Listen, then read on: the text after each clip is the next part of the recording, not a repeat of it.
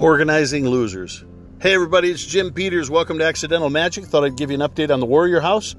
We're moving ahead with final construction, finishing off the kitchen. And remember, if you'll give us a little review or write a note and onto your whatever media you're using to listen to our podcast, tell me about it and tell me that you gave me some kudos, and I will send you off a free t-shirt. Got a bunch of really cool superhero t-shirts and other stuff that we use to say thanks to people and thanks to our warriors for their service. We'd be happy to share that with you guys as well. So real simply today, a really quick and sweet one is organizing losers. You know what? When I traveled to Vegas a couple of years ago, I stayed in the Bellagio. Man, that place is gorgeous. But I guess now the new one is the Wynn. But when I walked into the Bellagio Hotel, I asked the guy about the chandelier. And they talk about how many millions of dollars this chandelier is worth. All made out of Italy, hand-blown glass, and they ooh and ah about it. And you walk through that lobby, and it's marble and all the expensive accoutrements, and you go to your room, and everything is money up in there. You know what? You can do a lot of stuff when you organize losers. That's what Vegas tells me. When you go down the main strip of Vegas, what do you see? You see it's like Disney but porn. It's got everything, and everything is in excess. And when you walk through the casino floors, did you know you can't see an exit sign? The exit signs are not marked. You couldn't build that place any place but Vegas, so the exits aren't marked.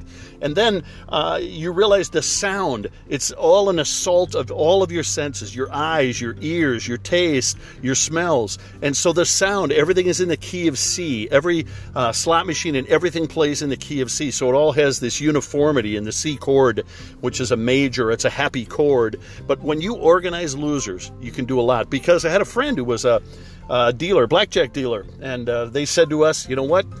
The house always wins. The house always wins. So if you can organize losers. And then when I looked at the lottery, I was at I've bought a few lottery tickets in my time. My wife has bought a few of them as well.